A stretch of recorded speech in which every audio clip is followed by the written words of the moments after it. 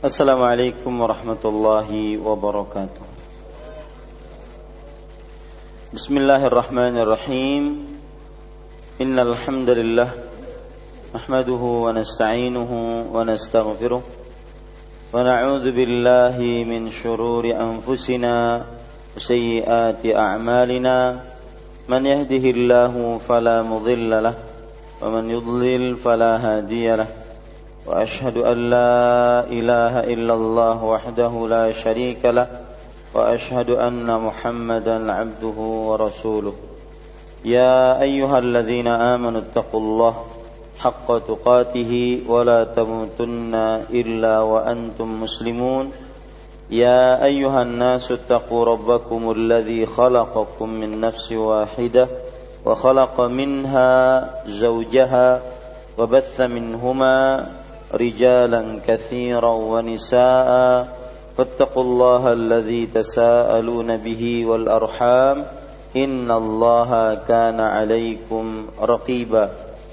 يا أيها الذين آمنوا اتقوا الله وقولوا قولا سديدا يصلح لكم أعمالكم ويغفر لكم ذنوبكم ومن يطع الله ورسوله فقد فاز فوزا عظيما. أما بعد فإن أصدق الحديث كتاب الله وأحسن الهدي هدي محمد صلى الله عليه وعلى آله وسلم وشر الأمور محدثاتها وكل محدثة بدعة وكل بدعة ضلالة وكل ضلالة في النار.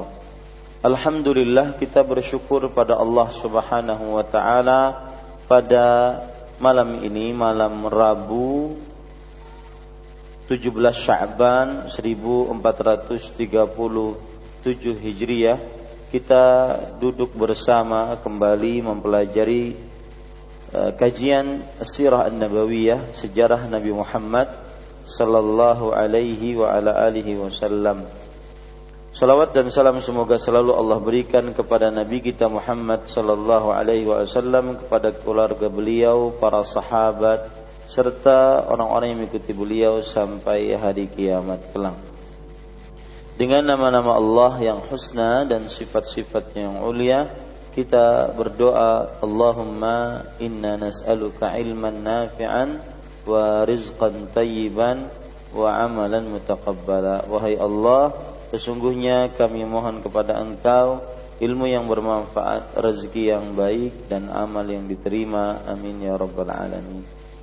Bapak, Ibu, saudara-saudari, masih kita membicarakan sejarah Nabi pasal pertama, dan pasal pertama ini membicarakan tentang sejarah Nabi dari mulai lahir sampai sebelum diangkat menjadi Nabi dan Rasul. Kemudian kita pada malam ini membaca pembahasan yang ke-12, pembahasan yang baru. Pembahasan yang ke-12 yaitu tentang pembangunan Ka'bah yang Rasulullah sallallahu alaihi wasallam ikut serta di dalamnya. Pembangunan Ka'bah yang Rasulullah sallallahu alaihi wasallam ikut serta di dalamnya. Sebelum kita masuk kepada cerita-cerita tentang Ka'bah, kemudian bagaimana pembangunan Ka'bah yang begitu mendetil diceritakan oleh para ulama sejarah, maka saya ingin menyebutkan beberapa keutamaan tentang Al-Ka'bah Al-Musyarrafah. Keutamaan tentang Al-Ka'bah Al-Musyarrafah. Keutamaan yang pertama yaitu bahwa Ka'bah adalah rumah ibadah yang pertama kali diletakkan untuk manusia oleh Allah Subhanahu wa taala. Rumah ibadah yang pertama kali diletakkan oleh manusia oleh Allah untuk manusia oleh Allah Subhanahu wa taala. Sebagaimana disebutkan dalam surat Ali Imran ayat 96. Allah Subhanahu wa taala berfirman, "Inna awwala baitin wudi'a lin-nas lalladzi bi Bakkah mubarakan wa hudan lil alamin." Sesungguhnya rumah pertama kali diletakkan untuk manusia, yaitu sebagai tempat ibadah, yaitu yang berada di kota Bakkah. yang penuh dengan berkah dan petunjuk untuk alam semesta. Yang penuh dengan berkah dan petunjuk untuk alam semesta. Pada ayat ini saja terdapat beberapa keutamaan dari Ka'bah al-Musyarrafah. Yang pertama tadi adalah rumah ibadah pertama yang Allah letakkan di dalam untuk manusia. Rumah ibadah pertama. Yang kedua yaitu Ka'bah adalah rumah ibadah yang penuh dengan berkah. Karena Allah mensifatinya dengan mubarak, yaitu yang penuh dengan berkah. Dan maksud dari penuh dengan berkah di sini maksudnya adalah yaitu beramal di dalamnya dilipatkan pahalanya. Makanya para ulama tafsir mengatakan arti berkah itu adalah kebaikan yang banyak dan terus bertambah. Kebaikan yang banyak dan terus bertambah. Karena beramal atau sholat misalkan di dalam sekitar Ka'bah atau di Masjidil Haram, maka sholat itu banyak kebaikannya, dilipatkan pahalanya. Satu sholat dengan 100.000 sholat.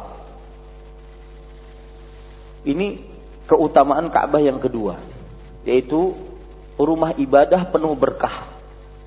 Sholat di dalamnya dinilai atau senilai dengan 100.000 sholat dibandingkan masjid-masjid lain.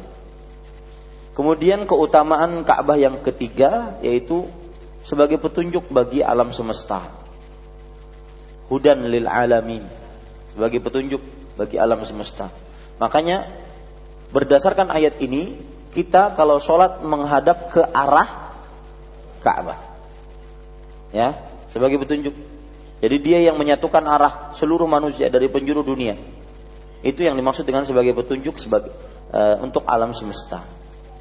Di petunjuk untuk kita beribadah kepada Allah ke arah mana.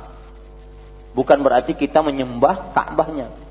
Makanya di sini bantahan untuk orang-orang yang Nasrani ataupun yang lainnya yang mengatakan kalian menuduh kami menyembah kayu atau salib misalkan. Padahal kalian juga menyembah batu. Maka kita katakan kita tidak menyembah batu. Akan tetapi Ka'bah tersebut sebagai hudan, petunjuk, arah yang menyatukan kami beribadah. Yang menyatukan kami beribadah. Kemudian para ikhwan yang dirahmati oleh Allah Subhanahu wa taala, keutamaan Ka'bah yang lain adalah bahwa Ka'bah tempat tinggal yang aman. Ini yang keberapa? Yang keempat, yaitu surah Al-Baqarah ayat 125 yang menunjukkan akan hal itu. Allah Subhanahu wa taala berfirman, "Wa idz ja'alnal baita mathabatan lin-nasi wa amna." Dan ingatlah ketika kami jadikan Ka'bah rumah sebagai masabah, tempat tinggal untuk manusia dan aman. Tempat tinggal untuk manusia dan aman. Surat Al-Baqarah ayat 125. Nah, ini menunjukkan bahwa Ka'bah itu adalah tempat tinggal dan juga yang aman. Perlu diingat kata-kata aman di sini bukan berarti di sana tidak ada kriminalitas. Maksud aman di sini adalah bahwa di Ka'bah atau di Masjidil Haram diharamkan untuk diadakan kriminalitas. Mengangkat senjata, berlaku zalim, melakukan penyimpangan agama, ini diharamkan. Allah berfirman, "Waman" dalam surat Al-Hajj, "Waman yurid fihi bi ilhadin bi zulmin nudziqhu min adzabin alim." Barang siapa yang menginginkan untuk berbuat ilhad, penyimpangan, dengan melakukan sebuah kezaliman, maka niscaya kami akan rasakan kepada dia siksa yang pedih. Itu yang dimaksud dengan aman. Gak boleh angkat senjata, gak boleh menghunus pedang, ya, gak boleh memegang pistol seenaknya, tidak boleh. Itu namanya aman. Dan ini keutamaan tersendiri yang dimiliki oleh Ka'bah. Kemudian keutamaan yang ke-5, Ka'bah adalah kiblat yang Allah telah ridhai untuk Nabi Muhammad sallallahu alaihi wasallam dan seluruh manusia sampai hari kiamat. Kiblat yang Allah telah ridhai untuk Nabi Muhammad sallallahu alaihi wasallam dan seluruh manusia sampai hari kiamat. Sebagaimana firman Allah Subhanahu wa taala dalam surat Al-Baqarah ayat 144. Al-Baqarah ayat 144.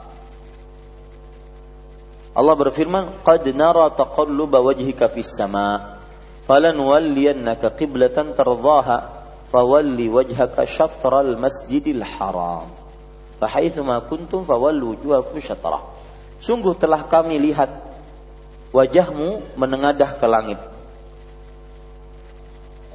Maka palingkanlah wajahmu, falanwalliyannaka, maka sungguh kami akan memalingkan wajahmu ke kiblat tardhaha yang kamu ridhai. Artinya kiblat ini diridhai oleh Nabi Muhammad SAW dan sebelumnya atas kesepakatan atau keridhaan juga oleh Allah Subhanahu wa taala.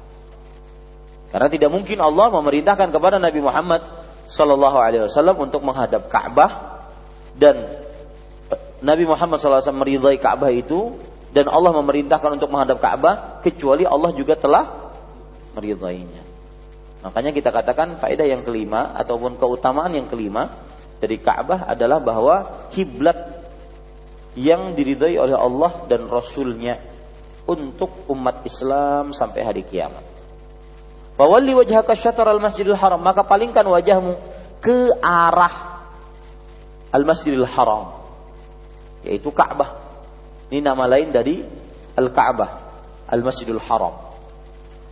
Dan para ikhwah, kata-kata arah ini menunjukkan pelajaran fikih bahwa ketika kita sholat menghadap Ka'bah, ada Ka'bah di hadapan kita, maka harus benar-benar sejajar dan menghadap Ka'bah itu.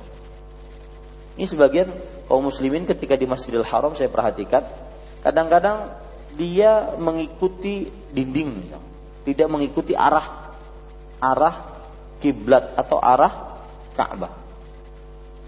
Ya, saya pernah kejadian itu di kamar mandi dekat Marwah. Jadi gambarnya begini, kalau saya boleh gambarkan. Di sini Ka'bah, di sini sofa Marwah, di sini pintu Ka'bah, di sini Hajar Aswad, Rukun Yamani, di sini Hijr, di sini Marwah, di sini kamar mandi. Nah, ini yang jadi masalah. Ya, ini yang jadi masalah. Kamar mandi, karena di sini penuh, ya orang sini penuh. Maka dia sholat di sini. Nah, orang yang sholat di kamar mandi ini menghadapnya ke sini. Ini kemana kiblatnya ini? Iya, kejadian itu. Dan itu tidak sah. Itu enggak sah. Makanya perhatikan kalau antum ke Masjidil Haram, mudah-mudahan yang belum dimudahkan oleh Allah SWT, itu ada marmernya yang memang dibuat oleh pemerintah Arab Saudi yang menghadap ke sana. Jadi perhatikan marmer Anda di Anda yang Anda sholat di atasnya itu dia menghadap ke Ka'bah. Karena kalau seandainya dia begini saja, Ka'bahnya di sana, ini nggak menghadap kemana? Padahal salah satu rukun sholat adalah menghadap kiblat. Nah, ini hati-hati. Ya, kesalahan fatal ini. Jangan dianggap semuanya di sini semuanya masuk Masjidil Haram. Karena mungkin bangunannya ada pagar-pagarnya di sini. Nah, dianggap bahwa itu Ka'bah. Enggak, Ka'bahnya menghadap ke sana. Ya, hati-hati ini.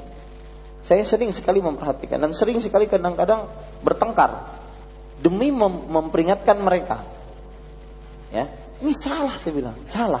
Coba lihat tuh. Itu Ka'bah di sana. Ya. Lah, enggak. Karena orang ini lagi, kadang-kadang orang sebagian orang Arab. Lah. Sini katanya. Enggak, itu Ka'bah di sana. Itu menghadap kemana itu? Ya. Salah fatal. Nah, ini hati-hati. Ini pelajaran fawalli wajhaka syatral masjidil haram. Walingkan wajahmu menghadap arah Masjidil Haram. Itu kalau seandainya kita berhadapan dengan Ka'bah. Tapi kalau seandainya kita di luar Ka'bah atau di luar Masjidil Haram, seperti kita sekarang, maka kita cukup menghadapkan ke arah Masjidil Haram. Kalau seandainya tepat, maka tidak mengapa. Tetapi jangan terlalu berlebihan. Seperti ada kejadian beberapa masjid yang sudah menghadap arah, cuma mungkin miringnya kurang. Ya tidak mengapa. Jangan sampai bangunan yang sudah bagus-bagus dimiring-miringkan. Terlalu berlebihan. Kecuali kalau seandainya memang dari pertama dia sudah menentukan ini arahnya begini. Ya, masjid kita memang seperti ini, kotak misalkan, kita akan miring karena memang kiblatnya ke sana. Ini tidak mengapa. Akan tetapi ada penemuan baru, kemudian datang orang yang baru lagi. Dirubah lagi, ini aneh. Yang penting itu apa? Arah. Dan itu sempat heboh di beberapa daerah. Betul? Nah, ini para ikhwah, ini terlalu berlebihan dalam beberapa pengambilan yang seperti ini. Baik. Kemudian para ikhwan yang dirahmati oleh Allah Subhanahu wa taala,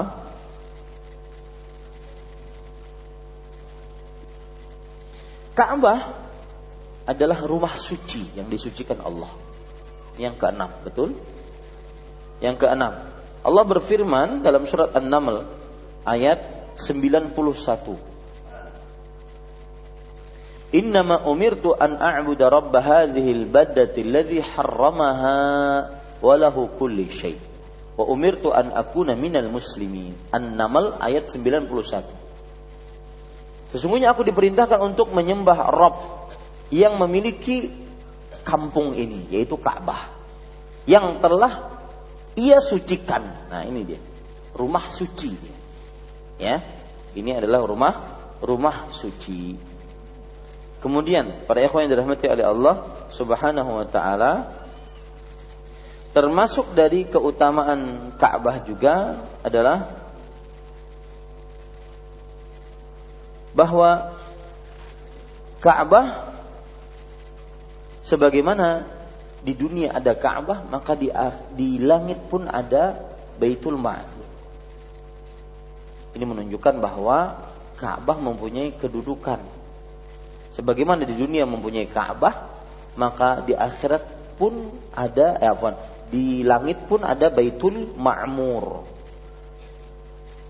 Ya. Baik. Itu tentang keutamaan Ka'bah. Para ikhwah yang dirahmati oleh Allah Subhanahu wa taala. Sekarang kita masuk kepada sejarah Ka'bah. Ya, sejarah Ka'bah. Saya bacakan beberapa sejarah, di antaranya yang disebutkan oleh Al-Hafidz Ibnu Hajar Al-Asqalani rahimahullah dalam kitab beliau Fathul Bari. Ibnu Hajar berkata, akhraja Abdul Razzaq wal Hakim at-Tabarani anna al-Ka'bata kanat fil jahiliyah mabniyatun bir-radmi laisa fiha madar. Ka'bah, Ibnu Hajar mengatakan, Ibnu Hajar ini ulama Islam abad ke-8 Hijriah. Ya, abad ke-8 Hijriah.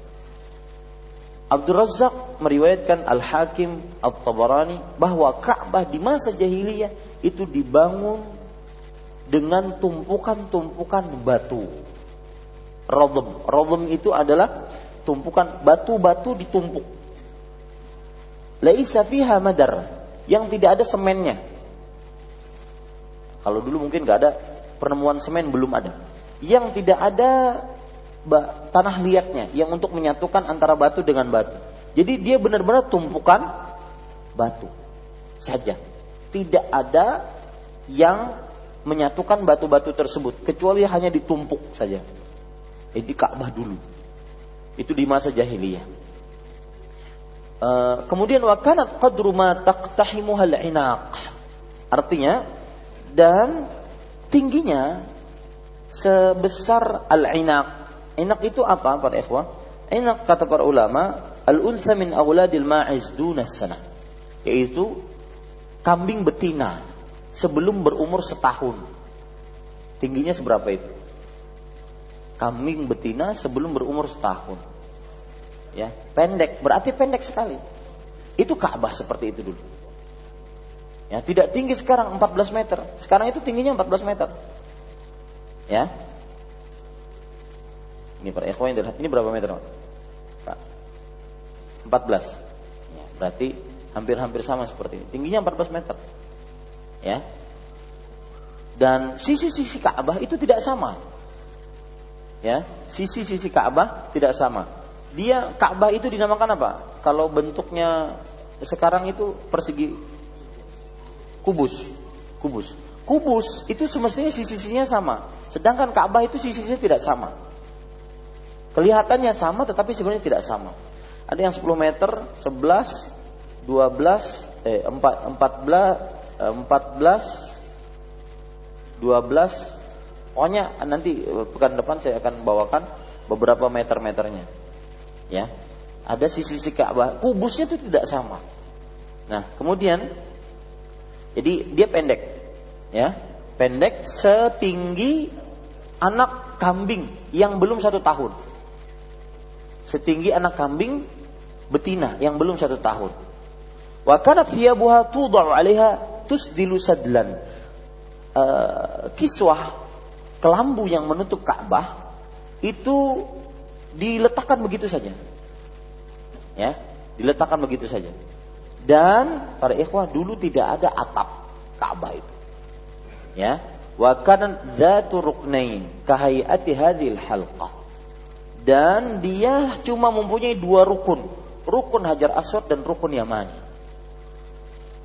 Bentuknya seperti huruf D. Saya carikan gambar, ada saya dapat, alhamdulillah, coba di zoom. Gambar Ka'bah dahulu seperti ini.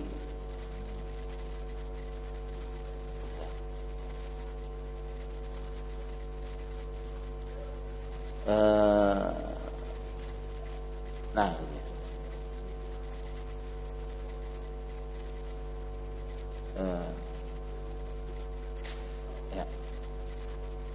Ya, gambar Ka'bah dahulu seperti ini. Dia seperti huruf D. Pojokan yang rukun benar-benar pojok itu cuma 2, rukun Hajar Aswad dengan rukun Yaman. Ya, rukun Hajar Aswad di samping pintunya itu, sedangkan rukun Yamani di samping kiri rukun Hajar Aswad. Nah, cukup. Ya, ini para ikhwah dirahmati oleh Allah SWT. Jadi dahulu pendek, kemudian setelah itu tidak ada atap, kemudian setelah itu berbentuk huruf D, seperti huruf D. Kemudian para ikhwah yang dirahmati oleh Allah Subhanahu wa taala, tentang sejarah Ka'bah juga.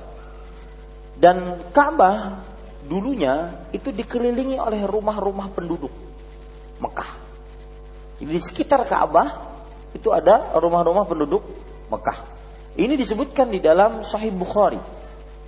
Disebutkan dalam Sahih Bukhari dari Amr bin Dinar dan Abdullah bin Abi Yazid radhiyallahu anhuma, beliau berkata, "Lam yakun ala ahdin Nabi sallallahu alaihi wasallam haula al-baiti haid. Kanu yusalluna haula al-baiti hatta kana Umar fabana haulahu haitan. Qala Ubaidullah jidruhu qasir fabanahu Ibnu Zubair." Tidak ada di zaman Rasul sallallahu alaihi wasallam di sekitar Ka'bah itu dinding-dinding, enggak ada. Ya, tidak ada dinding-dinding di sekitar Ka'bah. Dan mereka sholat sekitar Ka'bah, ya.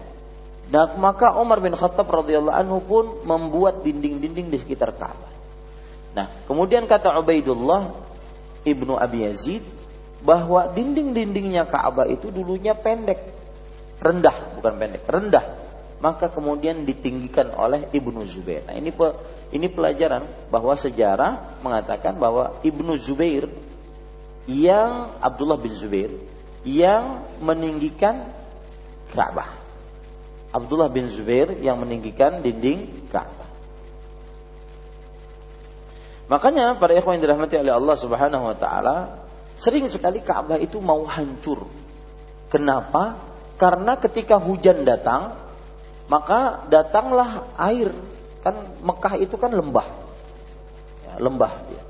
Sampai sekarang kan terlihat lembahnya. Kalau kita turun ke Mekah itu kan dia turun. Ya, di dalam lembah dia. Sering sekali kalau hujan maka datanglah air banjir yang menyebabkan Ka'bah dinding-dindingnya rusak dan hancur. Ini para ikhwan yang dirahmati oleh Allah Subhanahu wa taala. Kita lanjutkan ceritanya. Ketika umur Rasulullah SAW 35 tahun, datanglah air banjir arim. Namanya air banjir arim. Maka dinding-dinding Ka'bah hancur. Dan bahkan pondasinya hampir tidak terlihat. Lalu orang-orang Quraisy ingin menghancurkannya. Akan tetapi mereka menjadi takut dan bergetar untuk menghancurkan Ka'bah. Karena mereka sendiri sangat menghormati dan mengagungkan Ka'bah di dalam hati mereka. Dan mereka sendiri takut Ka'bah tersebut kalau dihancurkan mereka terkena apa-apa. Jadi ini ada dalam hati orang-orang kafir Quraisy untuk mengagungkan dan menghormati dan memuliakan Ka'bah. Maka Al-Walid berkata, "Aturiduna bihadmiha al-islah am ilisah?" Wahai orang-orang kafir Quraisy, apakah kalian menginginkan dengan menghancurkannya ini membangun kembali atau ingin menghinakannya? Maka orang-orang kafir Quraisy mengatakan, balil islah. Tetapi kami ingin, kami ingin memperbaikinya. Karena hancur dengan air banjir. Maka Al-Walid mengatakan, innallaha la yuhlikus salihin. Allah tidak akan menghinakan orang-orang saleh. Orang-orang yang melakukan perbaikan. Kemudian akhirnya mereka hancurkan itu Ka'bah. Dan manusia ketika menghancurkan itu di siang hari, malam mereka nunggu. Jangan-jangan ada azab. Nunggu mereka. Takut. Wa qalu nantadhir. Mereka mengatakan, kita tunggu apa yang terjadi besok. Fa in usiba lam nahdim minha syai'an. Kalau seandainya sesudah kita sedikit hancurkan ini, jika ada sesuatu, maka kita tidak jadi menghancurkan seluruhnya. Waradadnaha kama kanat. Maka kita akan kembalikan seperti semula. Jadi mereka hancurkan sedikit karena kan hancur, kemudian tidak rata, maka mereka ingin hancurkan untuk memperbaikinya.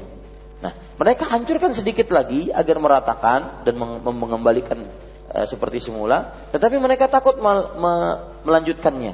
Kita lihat malam ini apa yang terjadi. Kalau seandainya terjadi sesuatu, kita akan kembalikan seperti semula. Wa illam yusibu syai' hadamnaha faqad radhiyallahu ma sana'na. Kalau seandainya kita tidak terkena sesuatu, tidak ada bala, tidak ada azab, maka kita akan hancurkan. Berarti Allah ridha dengan apa yang kita lakukan.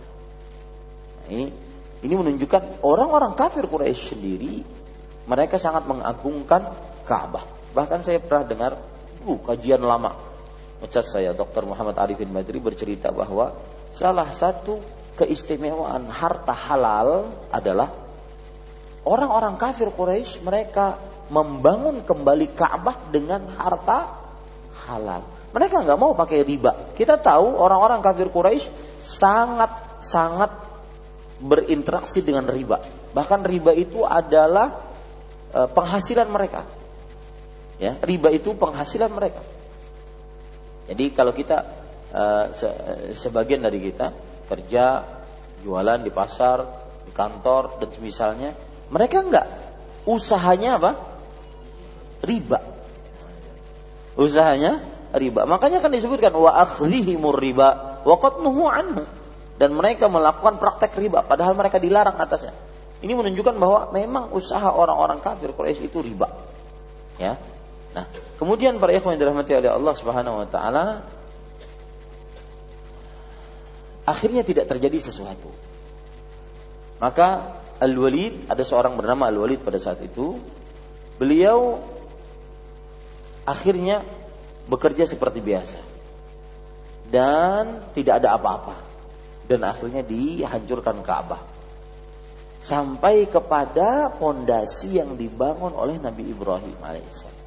Nah, di sini nanti terjadi perbedaan pendapat di antara para ulama. Siapa yang membangun Ka'bah pertama?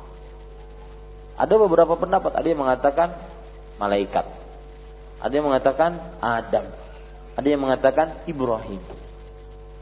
Wallahu a'lam, yang masyhur adalah Nabi Ibrahim alaihissalam. Nah, kemudian nanti Nabi Ibrahim bersama Ismail. Kemudian setelah itu ada selanjutnya. Saya ceritakan pekan depan insyaallah, karena tidak cukup waktunya. Yang jelas mereka menghancurkan sampai kepada pondasi yang dibangun oleh yang dibuat oleh siapa? Nabi Ibrahim alaihissalam.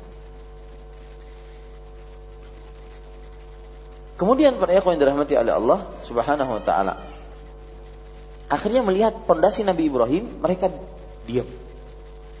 Mereka tinggalkan pondasi itu seperti adanya, dan mereka memperbaiki sisa-sisanya saja.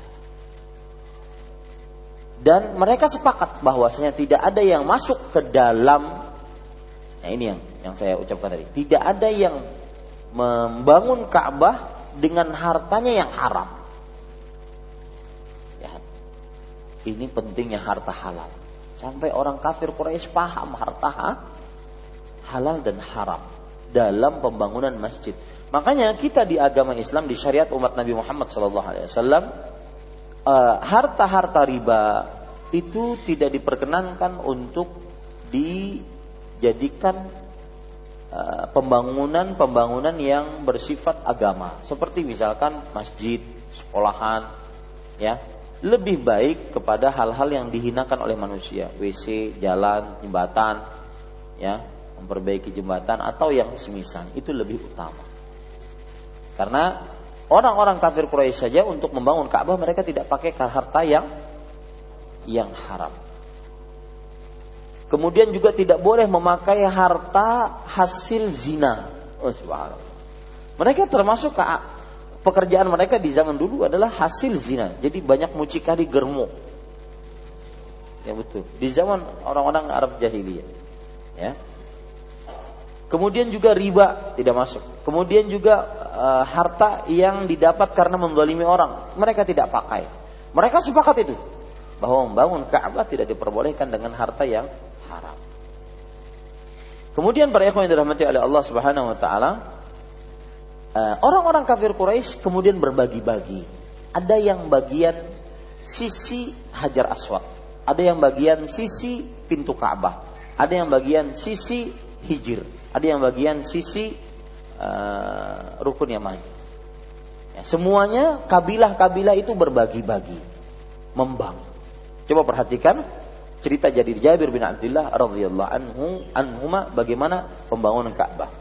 Lamma buniyatil Ka'bah dhahaba an-nabiy sallallahu alaihi wasallam wa Abbas radhiyallahu taala anhu yanqulanil hijarah. Ketika dibangun Ka'bah, Nabi Muhammad sallallahu alaihi wasallam dan Abbas, paman beliau, Abbas bin Abdul Muttalib, paman betul? Ya, paman beliau, mereka ikut memindahkan batu-batuan. Faqala Abbas lin Nabi sallallahu alaihi wasallam. Abbas pamannya Nabi Muhammad sallallahu alaihi wasallam mengatakan kepada Nabi Muhammad sallallahu alaihi wasallam, "Ij'al izaraka ala raqabatik yaqika minal hijarah." Wahai Muhammad sallallahu alaihi wasallam, ikatkan di atas punggungmu itu atau letakkan di atas punggungmu kainmu, sarungmu, agar batu-batu yang engkau bawa itu tidak melukai punggungmu. Ini cerita. Fakharra ilal ard wa tamahat ainahu ila sama thumma afaqa faqala izari fashudda alaihi izarahu. Otomatis kalau seandainya sarungnya diikat di sini, otomatis terbuka apa? Auratnya. Ketika diangkat pingsan langsung Rasulullah sallallahu alaihi wasallam. Kenapa? Karena Nabi Muhammad SAW, dan ini pelajaran bagi kita, tidak pernah membuka auratnya. tidak pernah diizinkan untuk membuka auratnya di hadapan manusia, kecuali di hadapan istri-istrinya yang melayani beliau. Langsung pingsan. Kemudian setelah itu wa tamahat ainahu ila sama, dan mata beliau menghadap ke langit.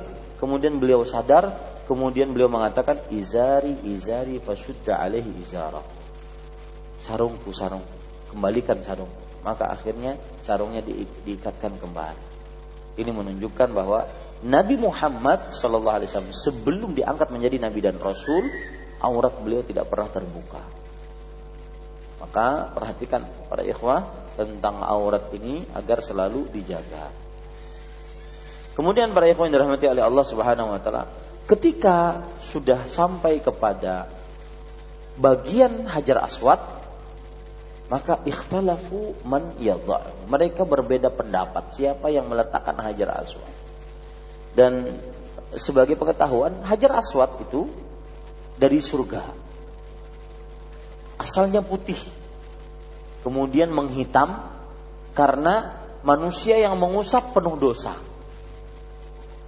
Di sini terdapat pelajaran bahwasanya batu, tidak ada benda di dunia ini yang paling keras dibandingkan batu. Baja kalah dengan batu. Kenapa? Baja bisa meleleh. Ya. Makanya Allah menyebutkan wa alanna lahul hadid untuk Nabi Daud alaihissalam. Dan kami lemahkan besi, termasuk di dalamnya baja. Artinya dilemahkan, bahkan bisa cair. Nah, ini menunjukkan bahwa batu kadang-kadang disebutkan dalam Al-Quran sebagai bentuk kekerasan. Tsumma qasat qulubuhum min ba'di dzalik fa hiya kal hijarah aw ashaddu qaswa. Kemudian hati-hati mereka keras setelah itu, bahkan lebih keras dari batu. Nah, ini menunjukkan bahwa batu adalah perumpamaan atau zat atau ciptaan Allah yang paling keras. Ya, makanya ketika disebutkan dalam pepatah al-ilmu fi shighar kanaqshi 'alal hajar. Belajar di waktu kecil itu seperti memahat di batu. Apa maksud memahat di batu? Tahan lama. Ya, adapun sudah umur 40, 50, ya, hafal sabbihis, besok hilang. Ya, hafal was-sama'i wat-tariq, besok hilang. Bahkan mungkin di zaman sekarang ada orang-orang yang bukan umur 40, 50, umur yang masih 20, 30, ya, hampir sabbihis, sorenya hilang. Ini otak batu mungkin. Ya, ini para ikhwan yang dirahmati oleh Allah Subhanahu wa taala. Jadi batu Hajar Aswad itu pelajaran dari Hajar Aswad, asalnya dia putih dari surga, kemudian karena yang memegangnya manusia yang berdosa menjadi hitam. Pelajarannya adalah bahwa jangankan hati, batu sekeras itu saja yang asalnya putih karena terkena dosa menjadi hitam, apalagi. Nah, itu dia. Makanya Rasulullah SAW bersabda, "Idza aznabal 'abdu nuqtitat fi qalbihi nuqtatun sauda." Jika seorang hamba melakukan dosa, maka ditorehkan di dalam hatinya satu noktah hitam. Noktah hitam. Dosa noktah hitam. Hatta ya'lu qalbahu. Sampai fa idza istaghfara wa naza'a saqula qalbu. Kalau dia beristighfar dan melepaskan dosanya, hatinya akan bersih. Fa in zada zida alaih. Tapi kalau dia kembali menambah dosanya, maka bertambah noktah hitamnya. Hatta ya'lu qalbu. Sampai noktah hitam itu menutupi hatinya. Dan akhirnya dikasih nasihat, susah. Ya. Diberikan ayat Al-Quran, malas. Nolak. Yang dicari alasan dan semisal. Itulah yang disebut oleh Allah Subhanahu wa taala, kalla bal rana ala qulubi makanu yaksib. Tidak sama sekali. Tetapi itulah ron. Ron itu artinya apa? Penghalang. Rani berarti penghalangku. Yang namanya Roni itu berarti penghalang. Siapa ngamarin Roni di sini? Ron itu artinya penghalang. Ya, penghalang yang mau menghalangi seseorang untuk masuk ke dalam hatinya nasihat-nasihat. Kemudian tentang Hajar Aswad lagi, Rasulullah SAW bersabda, Inna stilamahuma yahutul khotaya. Mengusap Hajar Aswad dan rukun Yamani itu menghapuskan dosa. Dan subhanallah, indah mengusap Hajar Aswad. Ibadah yang mengusap itu cuma Hajar Aswad dan juga rukun Yamani, menghapuskan dosa. Sebagian kaum muslimin ketika melihat bahwa mengusap Hajar Aswad itu sulit, mereka sudah sampai ke sana, mereka tidak mau usaha. Ini tidak benar, usaha. Ya, karena mengusap Hajar Aswad itu adalah ibadah kepada Allah Subhanahu wa taala. Tapi usahanya pun jangan sampai menghalalkan segala cara.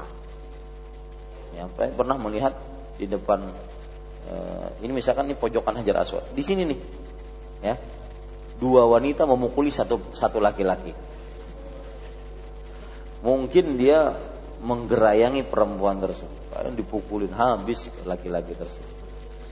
Pengalaman yang lain lagi, saya lihat seorang istri memamai suaminya di hadapan Hajar Aswad. Ini sampai di depan Ka'bah, mamai-mamayan. Ya. Ini adalah hal yang tidak patut untuk dilaksanakan.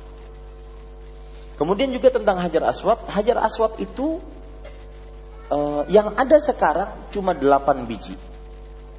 Kecil-kecil. Ya, saya contohkan.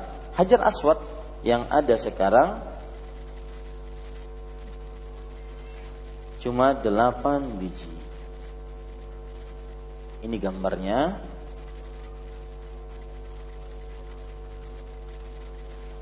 Perhatikan para ikhwan yang dirahmati oleh Allah Subhanahu wa taala, saya akan tunjukkan ya. Gambarnya seperti ini.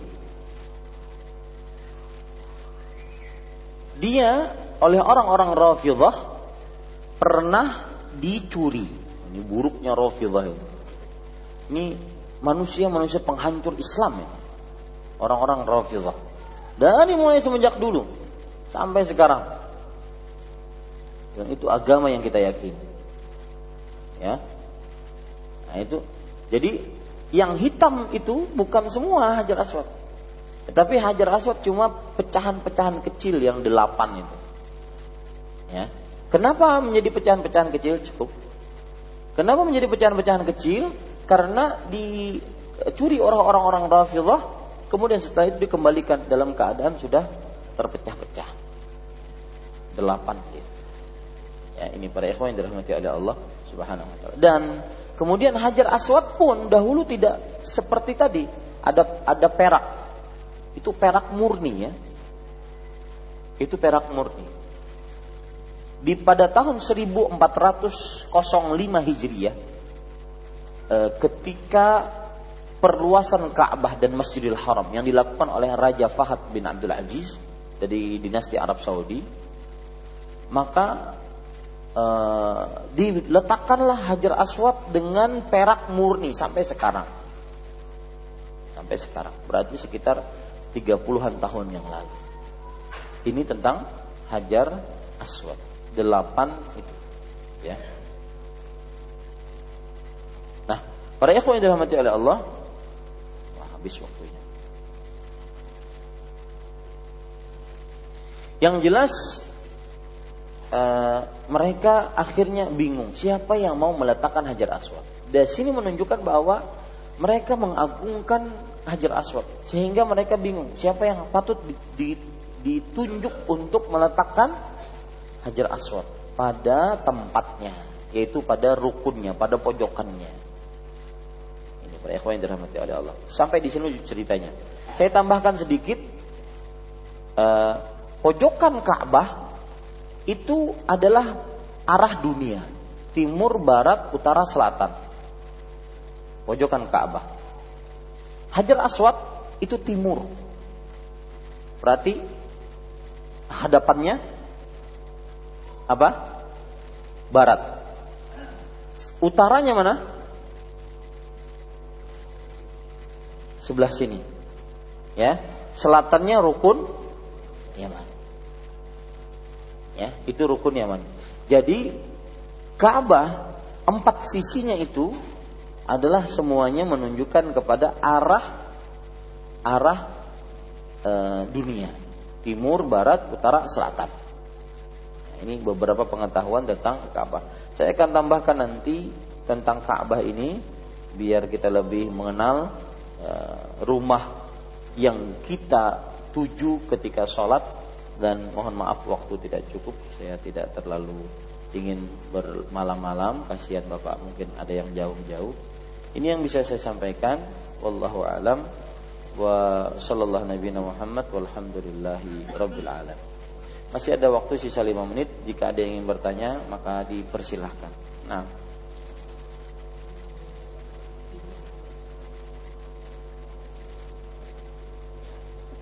tidak ada.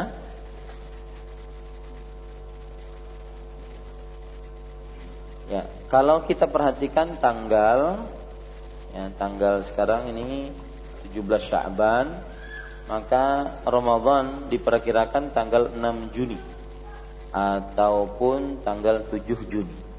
Maka pelajaran Riyadhus Shalihin kemudian juga sejarah masih sekitar 1 kali lagi. Ya, masih sekitar 1 kali karena bulan Ramadan nanti tidak ada pengajian kitab sebulanan penuh, malam tidak ada karena ada tarawih.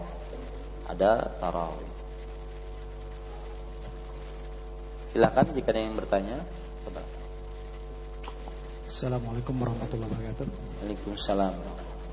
Ustaz, ini masalah istilah Ustaz. Tadi kan disebutkan Hajar Aswad. Apakah artinya itu batu hitam? Sedangkan tadi katanya batu itu dari surga yang warnanya putih. Pengistilahan Hajar Aswad itu kapan Ustaz? Masih. Nah, ini lu enggak tahu ya. Pengistilahan Hajar Aswad kapan? Tidak. Karena kalau kita lihat di zaman para sahabat, mereka cuma mengucapkan hajar, batu. Lihat perkataan Umar bin Khattab.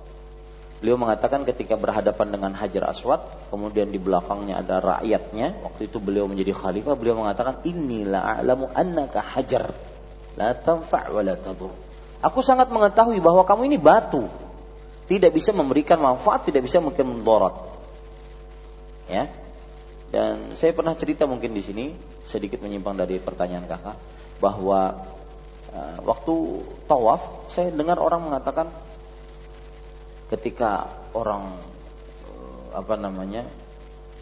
untuk mencium Hajar Aswad dia melakukan perbuatan-perbuatan yang mungkar, menonjok ataupun menyela dan semisalnya, dia cuma mengatakan turidul ajr walal ism dengan suara yang keras. Hei kalian, mau dosa atau mau pahala? Nah, itu langsung nyerep tuh ke hati. Iya ya, ini mau dosa mau pahala. Ya, kita semangat gini, kadang nonjok orang gitu ya. Habis dengar itu langsung mau dosa mau pahala ya. Jadi perkataan itu luar biasa. Nah, intinya Umar bin Khattab mengatakan, aku sangat mengetahui bahwa kamu adalah batu, cuma batu penyebutannya. Hajar itu artinya batu, Aswad artinya hitam, batu hitam. Aku sangat mengetahui bahwa kamu batu yang tidak bisa memberikan manfaat atau mudarat. Hajar Aswad tidak bisa dijadikan sebagai jimat. Misalkan ada peci digosok-gosok karena bawa ke Banjar. Gosokkan Hajar Aswad. Apa bedanya? Tidak ada. Dia cuma mengusapnya dapat pahala. Adapun kita anggap batunya itu bermanfaat, bisa memberikan berkah dan enggak bisa. Ya. Walaula anni ra'aitu Rasulullah sallallahu alaihi wasallam yuqabbiluki ma qabbaltuki. Kalau seandainya aku tidak melihat Rasulullah SAW menciummu, maka aku tidak akan menciummu. Nah, jadi wallahu alam penamaan Hajar Aswad itu kapan? Mungkin setelah dia menjadi hitam, jadikan Hajar Aswad. Adapun dari hadis Rasulullah saya tidak pernah dapati. Hanya ada beberapa pengucapan hajar gitu. Ya, wallahu a'lam. Nah,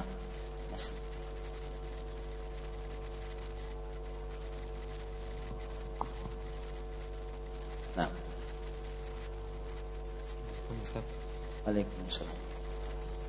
di musola di desa, di kampung itu saat musolanya tuh menghadap ke arah barat pas itu Ustaz. Sedangkan kalau di Indonesia ini kan umumnya arah kiblatnya agak sedikit ke barat daya. Barat daya. Kalau yang musola di rumah dekat rumah itu pas menghadap ke arah barat, pas arah barat lah kalau menggunakan kompas. Nah itu gimana Ustaz? Apakah di musola itu sejadahnya dimiringkan atau gimana? Ya, untuk pertanyaan seperti ini saya agak khawatir menjawab dengan jawaban langsung. Lebih baik dilihat ke musolanya, kemudian ada pengukurannya, baru setelah itu ditentukan. Tapi secara ilmiah saya bisa menjawab, jika itu bukan arah kiblat maka harus dimiringkan. Jika tidak menghadap ke arah kiblat maka harus dimiringkan. Yang paling penting adalah arah kiblatnya, ke arah kiblat. Ya, tetapi untuk itu hanya sebatas fatwa atau jawaban secara ilmu. Untuk praktek di lapangan maka harus ada penelitian, kemudian pengecekan ke kiblat dan semisal. Wallahu a'lam. Karena ini untuk maslahat umum, susah menjawab pertanyaan-pertanyaan yang untuk maslahat umum. Wallahu a'lam. Silakan.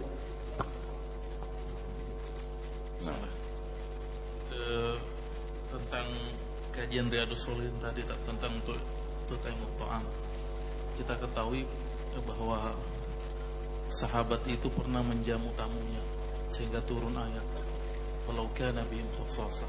Nah, pertanyaannya itu kapan kita tempatkan, padahal anak-anak mereka kan dalam keadaan wafat pada saat itu, dan itu adalah nafkah yang lebih utama daripada. Nah, kapan kondisi seperti itu? Ya.